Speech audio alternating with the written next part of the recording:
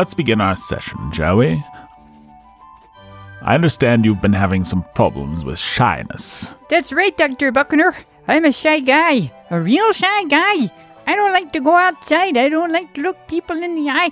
And I don't like the feeling that pigeons are tracking my movements. Well, now, one of those, Spencer. Actually, I've decided to go by my middle name, Simon. I associate the name Spencer with decades of schoolyard beatings. Yes, I see, Simon. Well, to get back to the point, one of the things you just mentioned represents an extreme neurosis. I'm referring, of course, to you not making eye contact. Good, because I can prove that those pigeons are really watching me. My dear boy, nature is full of strange phenomena. Why, one time I saw a very peculiar dandelion. A very menacing dandelion. Yes, menacing. That's the right word for it. But there are pills and so on for that sort of thing. No, I was referring to your aberrant and altogether unnatural trouble with looking people in the eye. Oh, but I thought that was pretty common. Yes, well, I once thought that a chalupa was a mythical man-eating monster that lived in Mexico. But here's the thing about that, Spencer. I was wrong. You see, it was actually the chupacabra that I was thinking of. And they are real, you know, a deadly dangerous animal. Deadly dangerous. Speaking of deadly dangerous, let's discuss this condition. Well, the last time I tried to look someone in the eye, it was in grade school. Yes, very traumatic for you, I'm sure. You know, Spencer, sometimes when people don't wish to engage with reality, they construct a fantasy world. And so that's what we're going to be doing today. Oh, we're going to be telling a story?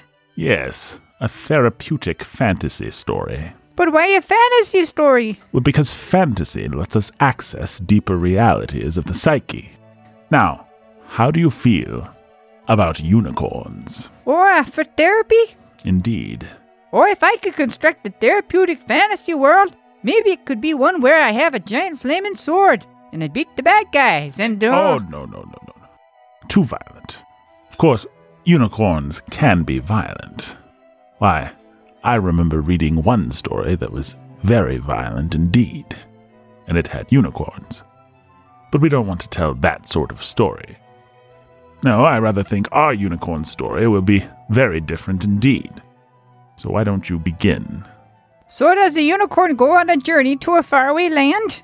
I rather think the unicorn in this story likes to stay home. Oh. In fact, I think this unicorn is a doctor. Yes, a doctor of psychiatry. He sees the patients, he pays his bills. That doesn't sound like me. Well, of course, this isn't literally you, Spencer. It's a unicorn. It's Simon.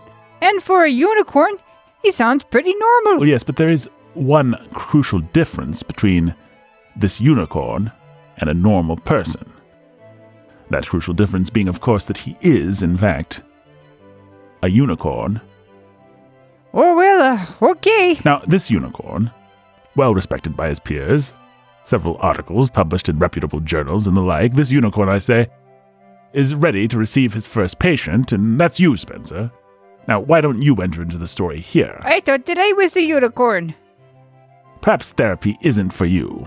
No, but who am I then? Spencer, of course. But I prefer Simon. In the confines of unicorn therapy Fantasyland, you are, in fact, named Spencer. Is that because that's the name I associate with my childhood trauma? Yes, childhood trauma. Spencer, that reminds me of a story. It's actually part of the backstory of this unicorn psychiatrist that we've just made up right now for our therapy. Now, once upon a time, there was a unicorn. He was very small, well respected, and nobody picked on this unicorn at school. He was never beaten, not once. Why would he have been? But his mother had fixed him, at this juncture, a ham sandwich for lunch in a brown paper bag. A very common brown paper bag. He didn't care for the bag, you see. Neither the bag nor the sandwich. I don't understand. Is a unicorn you? My dear boy, the story is just a story. I am, of course, a human being. No magical horn sprouts from this forehead, nor do I have the equine shape possessed by unicorns as a matter of course. Do you know, Spencer, it's been my observation that unicorns are nothing more than horses with horns on their heads. But, what are you talking about? Well, I was talking about a unicorn. Let's call him Dr. Buckner, shall we? But, you and the unicorn both have the same name. Yes, my dear Spencer. Simon! But you see, one of them is not real. Now, the story proper begins, let's say now. Remember, of course, that I am a unicorn. Now, knock on the door to my office, if you please, Spencer. Oh, this door here? My dear boy, your case is really quite serious. Don't knock on the real door, on my door. You must knock on Dr. Buckner's door, that is, the door of Dr. Buckner the unicorn. That is obviously what I meant. Now, use your imagination, not your knuckles. Oh, yeah, okay. I'm knocking. There, I knocked. In Fantasyland. Yes? Do come in, Spencer. I've been expecting you. Okay, here I am, huh? I sat down. Good, yes, very good. Now, you will notice, Spencer, of course, that I am a unicorn. Here in Fantasyland, things are strange. Very strange indeed. Now, why have you come to see me, my boy? Why, I don't know. Well, a little bird told me... A bird?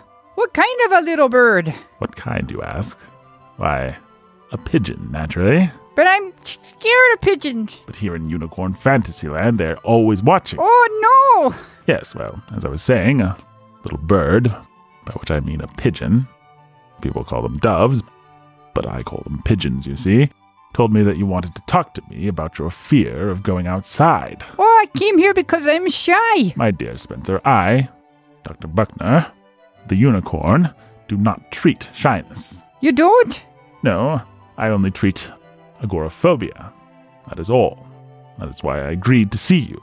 Now, I do hear that there is another psychiatrist in the real world whose name is the same as mine, Dr. Buckner, though we are in fact entirely different beings. And this psychiatrist, who has, I am quite certain, the respect of all his colleagues and has published a number of fine papers in well-respected journals, that man, I say, could help you with your shyness. But I, Dr. Buckner, I am, of course, a unicorn. And unicorns, you see, do not understand shyness. Not in the least. Oh, they don't? They do not. But how could it be therapeutic if it Excuse me. The phone. It's a pigeon. Calling me on the landline in my office. I don't see a phone. This is my invisible phone, and it's on silent mode. So, how could you see it or hear it in any case? Now, just a moment, I need to talk to this pigeon. What's that, Mr. Beak? Chocolate cake. No, I don't have one. No, I don't believe so. Well, let me ask him. Spencer, do you have any intention of buying a chocolate cake after you leave my office? A cake? No. I see. No, he says he's not going to buy one. No, I'm sure he won't mind if you watch his every move for the next couple of days. Very well, goodbye. Well, I guess that's all the time we have, isn't it? I gotta get out of here. Now, my boy, where would you go? Aside from my office, there's nothing but open fields here in Unicorn Fantasyland. Completely exposed, visible. That's how the pigeons like it. But the pigeons! Yes, quite so. The pigeons. Excellent fellows. Oh my. Well, another therapeutic triumph. Hello? Oh, Mr. Beak, it's you again. Yes, I know the therapy session has ended, but it is so fun to talk to a make-believe pigeon. Yes, well, he ran out before we could complete his therapy. No, don't be worried. Quite harmless. What's that? Bring the whole flock along. Well, yes, why not? Maybe you can talk some sense into him. Very well, goodbye. Dolores, send in my 5 o'clock. Get Mrs. Buckner on the phone, would you? Have I got some stories to tell her?